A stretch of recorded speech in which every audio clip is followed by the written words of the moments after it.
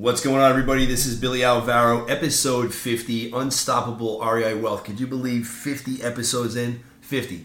I still feel like I'm a damn virgin to this stuff. Anyway, today on episode 50, I'm interviewing Eric Martel, author of Stop Trading Your Time for Money. And in the book, he goes into how to start buying single-family homes, turnkey single-family homes, to build up your wealth and your cash flow. He's the owner of Martel Turnkey. He's out of California, and he's investing virtually in 4 different states. Him and his son have built up the company where they're doing just over 150 turnkeys a year. Plus, he's an apartment investor. He's an entrepreneur, has multiple other businesses that he owns. You're going to enjoy this. He really pulls back the curtain, gives some really good information on his business operations, how he acquires the properties, how he runs these deals virtually, and how you can start putting your money to work with him in his business and start earning some passive residual income with turnkey single-family homes. I hope you enjoy the show. Welcome to Unstoppable Real Estate Investing Wealth. My name is Billy Alvaro, aka the Unstoppable VA, former billion-dollar mortgage banker gone bankrupt turned professional real estate investor, where each week you'll learn the tools, strategies, systems, and secrets myself and other highly successful real estate investing entrepreneurs use to start, grow, and scale their businesses, creating massive profits, and how you can too. And we'll teach you how to put those profits to work so you no longer have to. Get ready to finally experience financial freedom and generational wealth. Now let's get started. Welcome back to another episode of Unstoppable REI Wealth. I'm your host, Billy Alvaro, with you today with another episode. And I have a gentleman on the line from the West Coast, Eric Martel. Eric, welcome to the show today. Well, thank you very much. Thank you for having me. Really appreciate it. Awesome, brother. So, Eric, give us a little background of who you are and what you do. Well, so I basically I'm an owner of Martel Turnkey. So we started to do it. We're basically a turnkey provider. But the way that I started, it's kind of like a long journey to get there, and that was never really kind of like the intention. But basically, based on what we had seen in the market, like we decided, okay, well, there's a real need in here for us to do turnkey single family rental for people that want to achieve financial freedom. I love it. And so turnkey, just so people that are listening, if they're new, turnkey means what? Turnkey means that we're basically doing everything that we need to do for the customer, and then the end product is basically ready to go for our investors, and so basically cash flowing from day one.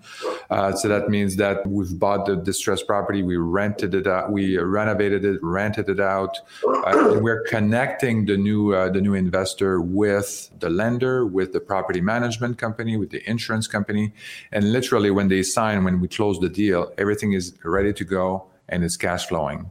I love it. So that's what we mean by turnkey. I love it. All right. So I want to get into this thing. So you're in the single family space, and that's correct. Or just single family? Really single family. We find we also do apartment buildings, but really I think the focus for a lot of the people that are getting started, it's a little bit of a jump to go from W-2 job to apartment buildings. That's why the single family rental is a great space for people to get their feet wet, get started, build a little bit of portfolio, and see if that's the kind of thing they want to do. And then they can move on to the apartment building. All right. So let's talk about how you go about sourcing your deals. What does that look like? So we actually have a couple of people that are responsible for the acquisition. But really, if we step back, how we selected the markets, I think that was also something that was very unique, because you can imagine that finding cash flowing properties in the United States, it doesn't happen everywhere. Yeah, as you mentioned earlier, I'm on the West Coast. So Impossible. Well, you can, but you just basically have to buy the thing cash. And then your return is just your cash on cash return is horrible. So we had to find other markets to do that. And we kind of went to the whiteboard and say, okay, what are some of the criteria? What are other investors doing? So that's when we came up with Memphis, St. Louis, Cleveland, and Detroit. So these are the 4 markets that we're in right now. And we work with a team on the ground. So we're working with people that have been there, like realtors, basically one key realtor in each of the market that is really on the pulse of what's happening in the market. And they're guiding us and telling us this neighborhood is up and coming. This is the neighborhood you want to be in. This is low crime, blah, blah, blah. And then we capture all of that and we invest very specifically in the key neighborhoods where they're going to be cash flowing, B and C class. And then we know that the school is going to be good. The crime is relatively low. So that's kind of where we invest. And then we have 2 acquisition people that analyze all the deals. And we normally source them from MLS. About half of our deals come from MLS. A quarter of the deals come from pocket deals from the realtor. And then another quarter come from wholesalers. So you're finding properties on the MLS that are going to be cash flowing at a decent number? Yeah. Yes. That's incredible, especially in this market now. I mean, that's pretty impressive. Yeah. Most of our deals actually come from MLS, yeah. And so, all right, so you're going out. Let's talk about how you decided on the 4 markets you're in. What did that look like? How did you go about determining, like, okay, these are the 4 markets, we narrowed it down? I know you said you whiteboarded it. Yeah. What did you actually measure and look at? What key indicators did you look at? So our key element was landlord friendly. So that basically knocked out like almost half the states right there, right? Yep. So because we knew what it was like in California, we knew what it was like in other markets. And now in California, they have like, statewide like rent control basically. So we knew we didn't want to be in that state. So that was our first criteria. Then after that, you kind of have to figure out kind of like the 1% rule, but kind of like at a high level, at an economic level. So you would look at the median house value, you would look at the median rent, and then you would look at the house affordability index. So we calculated for us like live, we have the formula, so we're doing it there. And these are the key things. But then we also don't want to have a hot market, right? And a hot market typically would have like very high growth, business growth. They would have also like a lot of population growth as well. So we kind of stay away from those cities and we stick to the ones that have about like 1% population growth, about 2 or 3% business growth, and then kind of like GDP growth for the city or the MSA. And that's kind of give us a good indication that, okay, well, this is growing, but it's growing at a sustainable rate. And that means that it's not an exuberant market where everybody's going crazy trying to find an apartment like in San Francisco or the Bay Area or, others like in Arizona, for example, where everybody's scrambling to find a place to live because the population is growing so rapidly. They can't build enough to supply the demand for the housing. So that's how we determine these markets. It's incredible. And what are the 4 markets you said? Memphis, and what are the other 3? Memphis, Cleveland, St. Louis, and Detroit. And the first house that we bought actually was in Memphis. You said Detroit? Yeah. But you said low crime rates earlier, then you said Detroit. So I don't get the. Well, it's on the outskirts of Detroit, so it's not exactly like it's not the core of Detroit. It's kind of like on a little bit on the suburb area of Detroit. Yeah, so the outskirts. Very up and coming area, very clean, very low rate, fairly new schools and all of that. So yeah. So when you go there, it looks very nice. You feel very safe, let me just say. Give the listeners an idea in Detroit. What would be the average purchase price of a property in that area? And this is turnkey after it's been renovated, completed, the whole 9 yards. So after it's been renovated, you could get that turnkey rental for about $100,000 to $125,000. And that would is about $1,000 to $1,250. Yeah, exactly. Yeah. And then you would cash flow about $300 a month on that property. So after you've paid the property management, everything, all your expenses and your principal and interest for the mortgage. And in these areas, Eric, I'm assuming you don't have your own management team there. You're outsourcing the property management? That's correct. Yeah. We feel that it's better if we had our own property management company. We feel that it would be some kind of conflict of interest because, like we could kind of not do as good a job, let's say on the renovation because we know we would get paid in the back end from the customer. Right. So we felt like when we were looking at other turnkey providers and how they did business, we didn't like that fact that a lot of them were actually the property management at the back end as well. So that's why all these property management companies are third-party property management company, and they actually do their own quality check before we put them up for rent. All right. So what about in these areas, you're picking these properties up, You said 50% off the MLS, 25% pocket, and the other 25% wholesale. Mm-hmm. Do you have your own construction teams in these areas? Or do you have project managers that are on your team exclusively? What does that look like on the rehab side? Yeah, so we have project managers on the on site, and then we have contractors. So all the contractors are they're independent contractors that are working on these projects. For example, in Cleveland, we have about 15 construction crews, and then we have a bunch of project managers that are on top of that, and then we have kind of like the realtor that's also keeping an eye on this whole thing, being kind of like the CEO of the market. Yeah. So, and we're doing that for in Memphis a little bit similar as well. But I also have my son that's in Memphis as well, that's handling the construction projects there.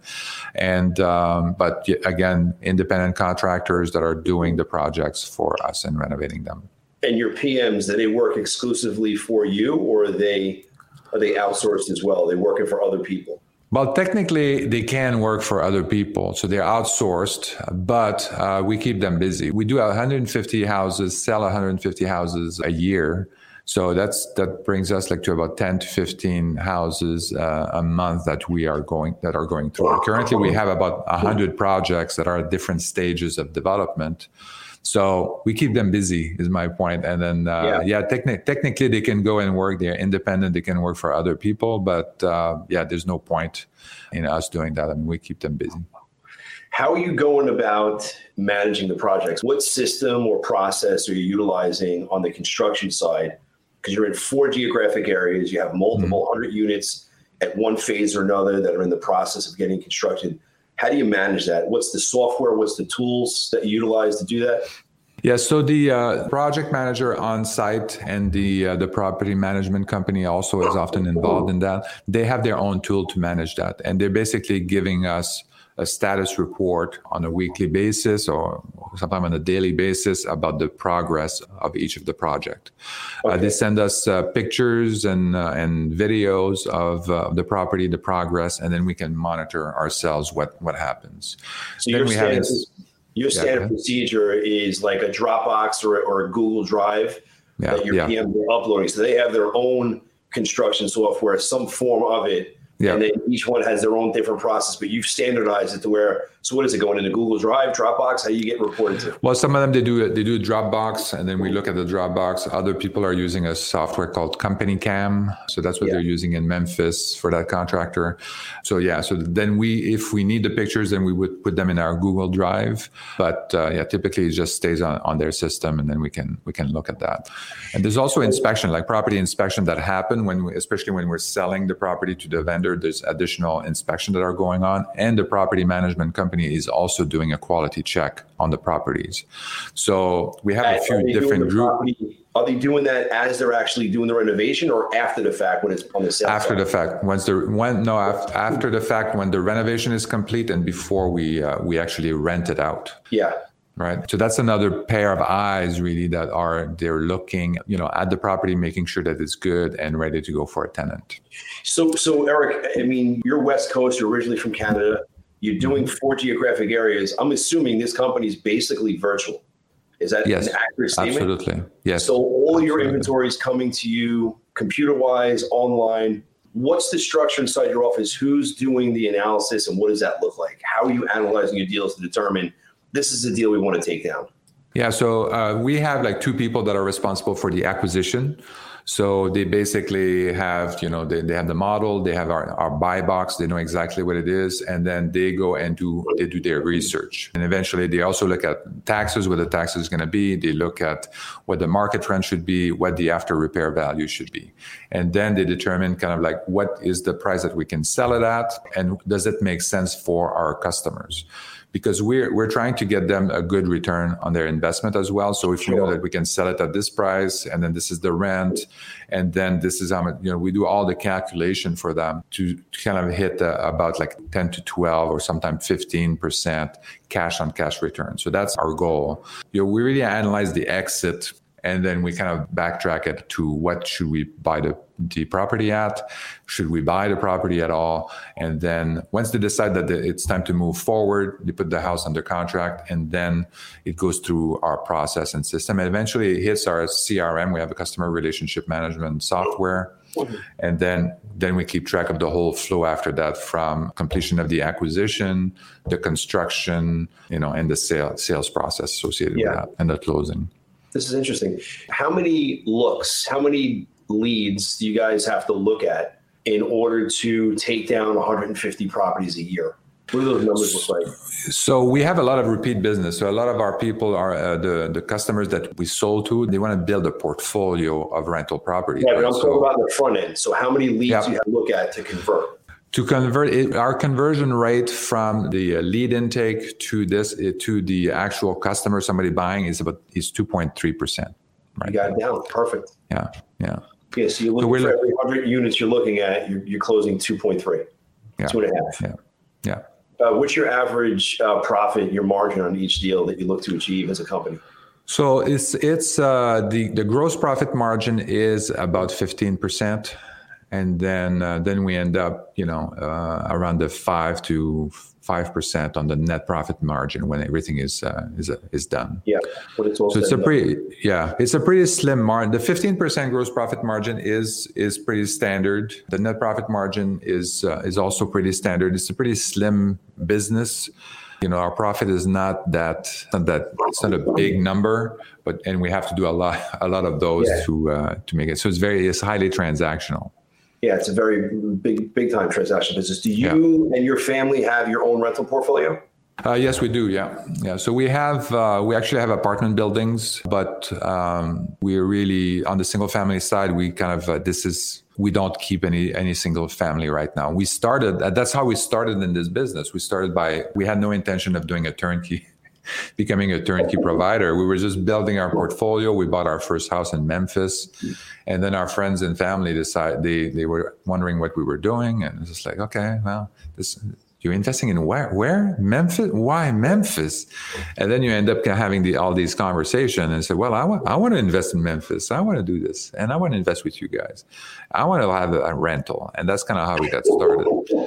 And that's what it is, right? Yeah, exactly. The sexiest business out there. Everybody wants to get involved and get the returns. Yeah, exactly. But yeah, when we tell them what kind of returns we're getting, and some of them invest in California, or we're investing in California, and it's just like, well, your returns are way better than mine, and so yeah. Yeah.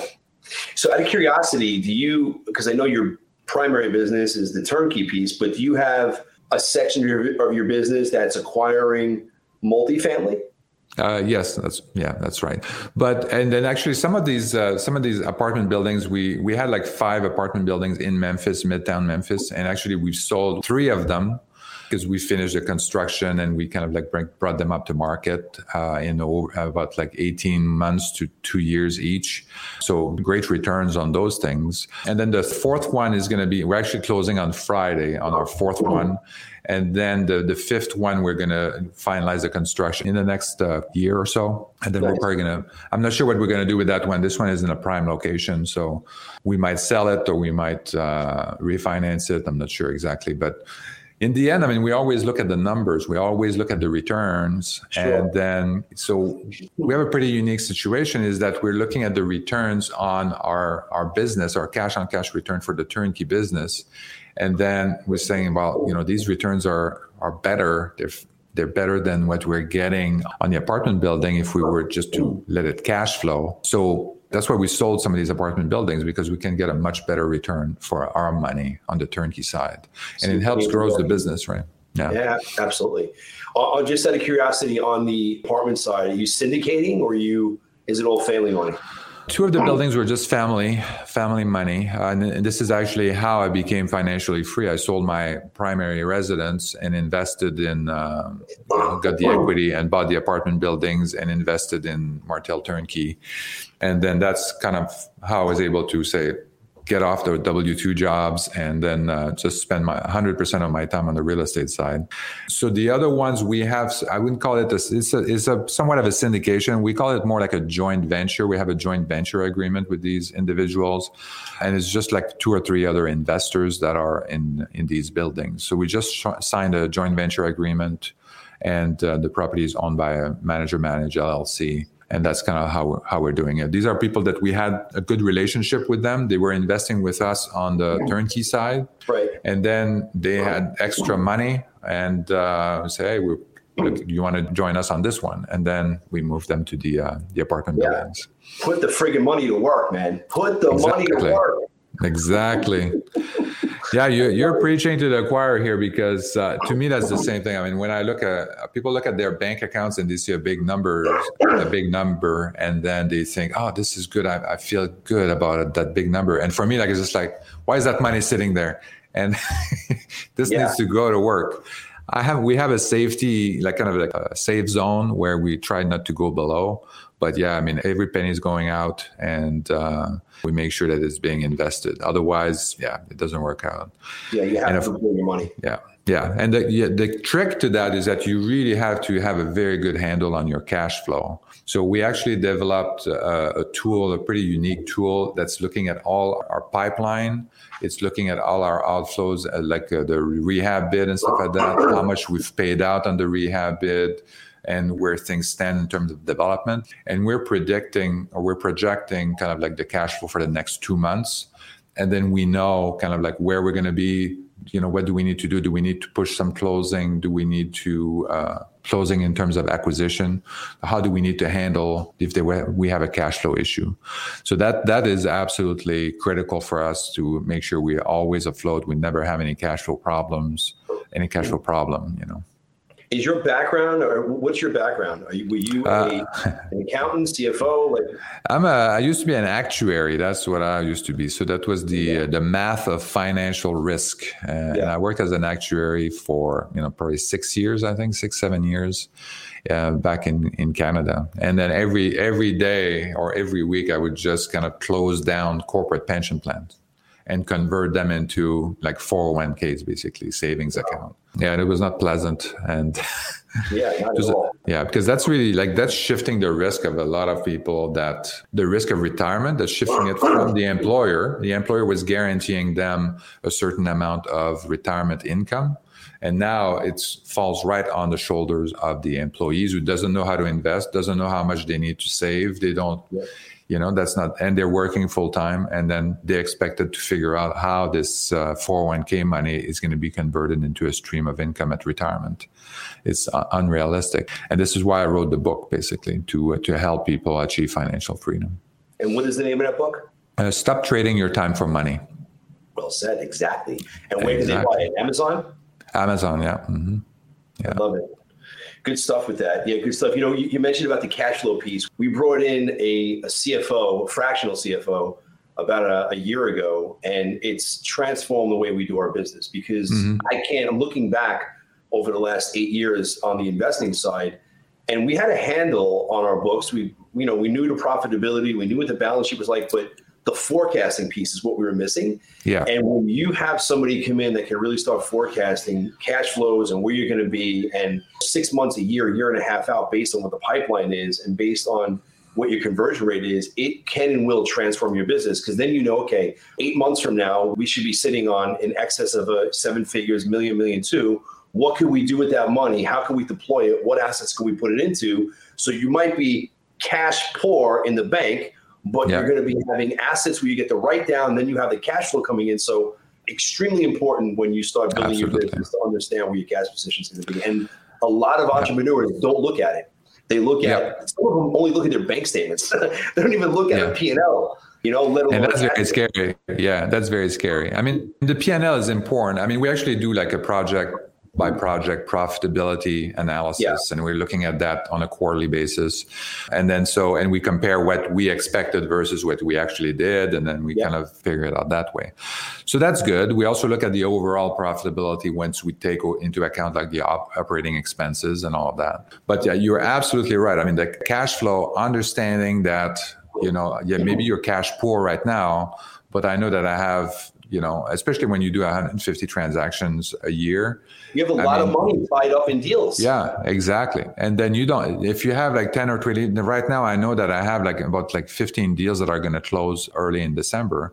So my cash flow looks like this, and then yeah. So, then I know that, okay, I can still acquire because I know that this money is going to come in December.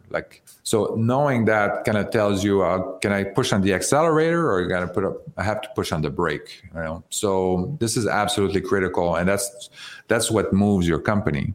And you can be, if you know that information, then that really helps you kind of make decisions and kind of again, pushing on the gas, improving your profitability, or stopping and then making sure that you have the money in to pay the contractors and close some projects. Knowing that information is power in and of itself. And if you utilize it the right way, you could get yourself out of a jam because you could be overspending or overinvesting and not realize, holy Christ, I'm going to have a cash flow crunch in 4 months if I keep doing what I'm doing. So just the information is extremely powerful. I can't count enough.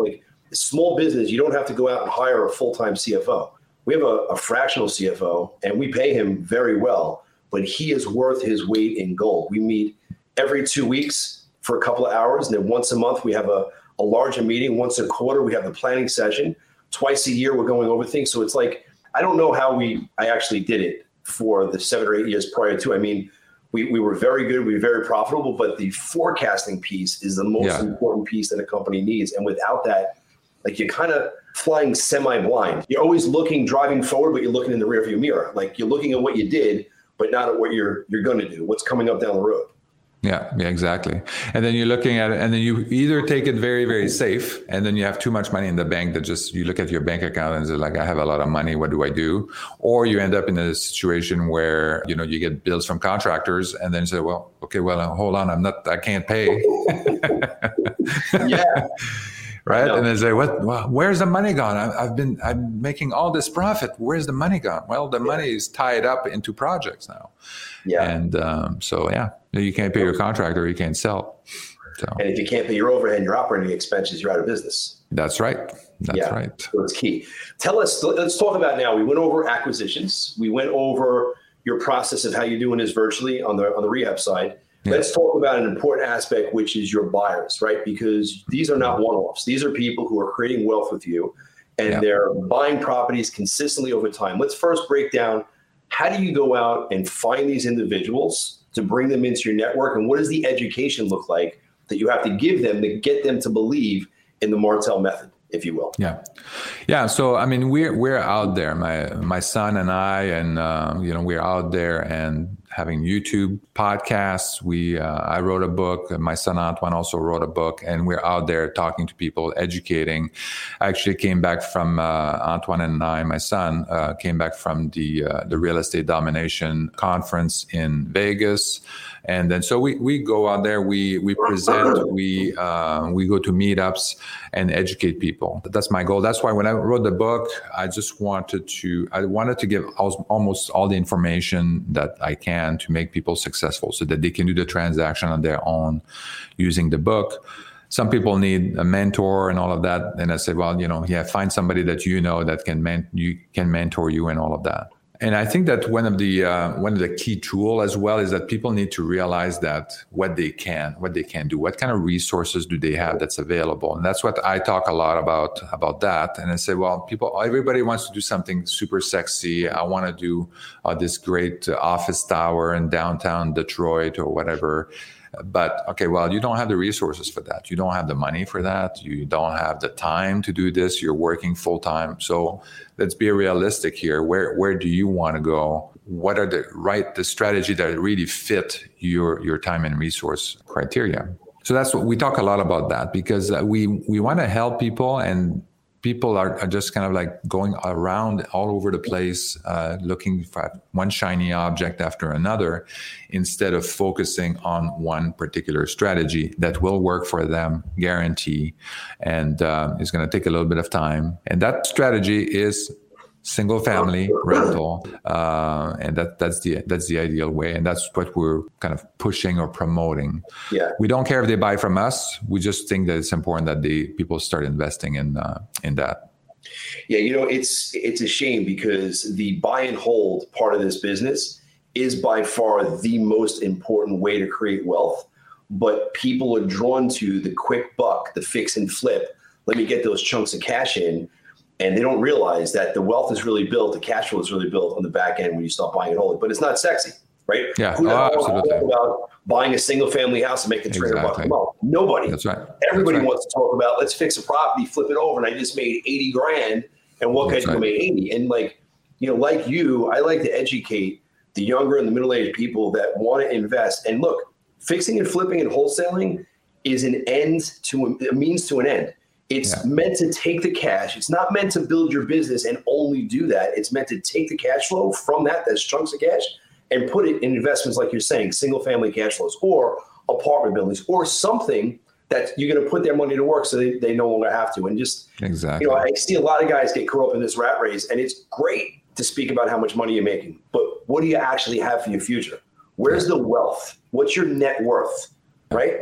Absolutely. So I couldn't agree more. And I think that what's really important is like people need to figure out that time is their real asset or their real wealth. This is what you want to get. You want to get more and more of that.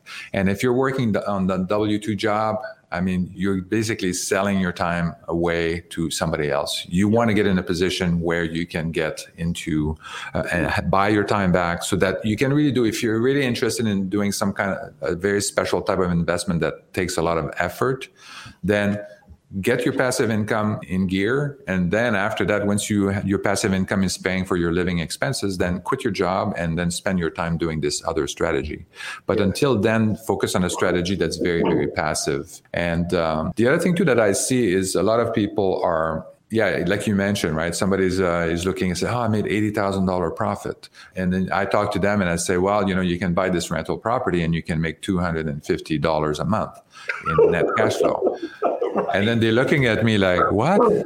Yeah. That's not worth it. That's $250 a month. Like I'd make more than that I make more than that in a day for sure. I make that in a morning. Yeah. So why the hell would I spend my time doing that? Well, and so my question is why? Why should they spend the time doing that? Exactly. Yeah. People don't look at relative. They also don't look at relative. Everything is relative. So $80,000, if you had to invest $2 million or $800,000 to get that, I mean, this is a specific return that's 10% return. But if you go and put $20,000 down and then you end up getting $250 a month or $300 a month, then you end up into the 12 or 15% return, right? Or if you had to, you have to look at the return, your cash on cash return on these things, and then to maximize that. And in fact, $80,000 on $800,000 in California, you're not going to see that. The typical return here is more around like 3%. And people are good with that because they look at the numbers and say, I made $100,000 or $200,000 profit, but how much effort, how much risk did you take in order to do that? You put a lot of money at risk. You had to get a hard money lender and all of that. And if your project is delayed by 2 months or 3 months, then that's it. Where you were in the green at 3%, and now 2 months later, now you're in the red at 5%. I couldn't imagine doing deals like that. I mean, the $200,000, $300,000 seems great, but when you're talking 2-3% margin, no way. Yeah, that's crazy. Yeah, it's way too much risk for the reward. That's why we moved out. That's why we moved out of here, because it didn't make sense. Like, we couldn't make enough return, and I was just like, might as well just stay put it somewhere else that have less risk, a little bit easier. So the getting back to the end buyers, right? So how many units on average I'm sure you calculated, does your average buyer have that they purchase from you over the lifetime that they've been with you? I don't know. What does that look like? Yeah, it's about 2.7 houses. So that's kind of where we are. So three houses per person. But then it's very interesting. I mean, it takes a while for people normally it takes about $30,000, $25,000 to $30,000 for the down payment and closing costs for them to buy the house. So sometimes it takes, for some people, it takes a little bit longer to come up with that cash to buy the property. Other people, they can do a little bit faster, obviously. But yeah, that's so it's nice when you see somebody that has bought a house and now they're buying a second one and a third one. And so they're kind of on track. And it's very nice when you're talking to someone that is in their 25. Like there's one guy in particular that I talked to him about real estate, and he was actually in the construction business, and he was just like, okay, so how many houses do I need? Like, well, I said, what's your expense? Like, how much do you spend? How much do you need to live on per year? And he said, well, I need like, $5,000, let's say, or $3,000. I said, okay, well, so that's, if you have like a house that's making $250 a month in net cash flow, well, you need 20 houses to do that. So that means like, and he said, that's it? Only 20 houses, and then I'm financially free? This is unbelievable. So now he's like very motivated to get there. You're tapping into their brain. You're opening them up because they don't teach this stuff in school. And it's a shame. Like the school systems don't teach financial freedom, financial wealth. They don't teach anything about how to better yourself financially. And like this stuff is not rocket science, but to many it is. Yeah. And, with your book and with your teachings and going out there and just opening people's minds, you're changing their friggin' lives. Mm-hmm. Like you're putting them on a completely different path. Good for you and your son for doing that. It's good stuff. Thank you. Change your lives. Yeah. Well, I figured I had destroyed enough corporate pension plan. The least I could do is help people. It's not my fault. It was just a job, My job is just, you do what your boss say. Yeah, that's great. Listen, Eric, first off, let's talk about, they can find your book. The name of the book again, I want to give it a plug, and it's on Amazon. What is it? Yeah, Stop Trading Your Time for Money. Go get the book, guys. I'm going to put a link in the show notes to that as well. And then if they want to find out about investing with you and your company on buying some of your turnkeys, how do they go about finding you guys? So maybe the best way is to start a conversation with me on Instagram, E_Martel. You can also find me on Facebook, eric.martel.ca. So that's a good way to do that. My company website is martelturnkey.com. So perfect. All these places. All over the place. Well, listen, man, you have been very good interviewing on the show. You're a Canuck, now living in California. Yep. I love it, man. You've been No more snow. No, you're done with the snow. Now you just have high taxes. That's it. Yeah, that's right. So that's the next problem. California is crazy with the tax basis, man. Yeah, I mean we're looking at that, but I'm pretty good because I have other businesses too that I'm doing, and I can actually, like, I have a trucking business, for example, so on the road trucking. So I use that. So when I buy trucks, then I can do like bonus depreciation on that. So that helps. Yeah. I also launched an endowment fund this year, so that's also another way where we are saving money. So yeah, a few different things like that we're doing to minimize our tax footprint. And the biggest one is real estate. Yeah, that's fantastic. Sure. Yeah. All the apartment buildings, we always did like a cost segregation and then bonus depreciation on those. So yeah, you get massive write-downs with that. Yeah. Eric, it's been wonderful. Thank you so much for joining me today, sir. Appreciate your time. Yeah, thank you, Billy. Thank you. Thank you so much for listening to today's episode of Unstoppable Real Estate Investing Wealth. My mission is to give you, my listeners, the blueprint for success, the insider secrets for starting, growing, and scaling your real estate investing business so you can experience and live the unstoppable lifestyle. I've made it simple for you. To catapult yourself to success, go to BillysSecrets.com. That's BILLYS secrets.com. There you will find every single tool, tip, trick, strategy, system, and secret used to make millions of dollars as a real estate investor. Everything my team uses and my guests use all in one place for you to tap into so you can start, grow, and scale your real estate investing business. I really hope you implement what you're learning. I hope you utilize these tools, tips, tricks, strategies, and secrets. And I hope to see you on the next episode. God bless. Bye-bye.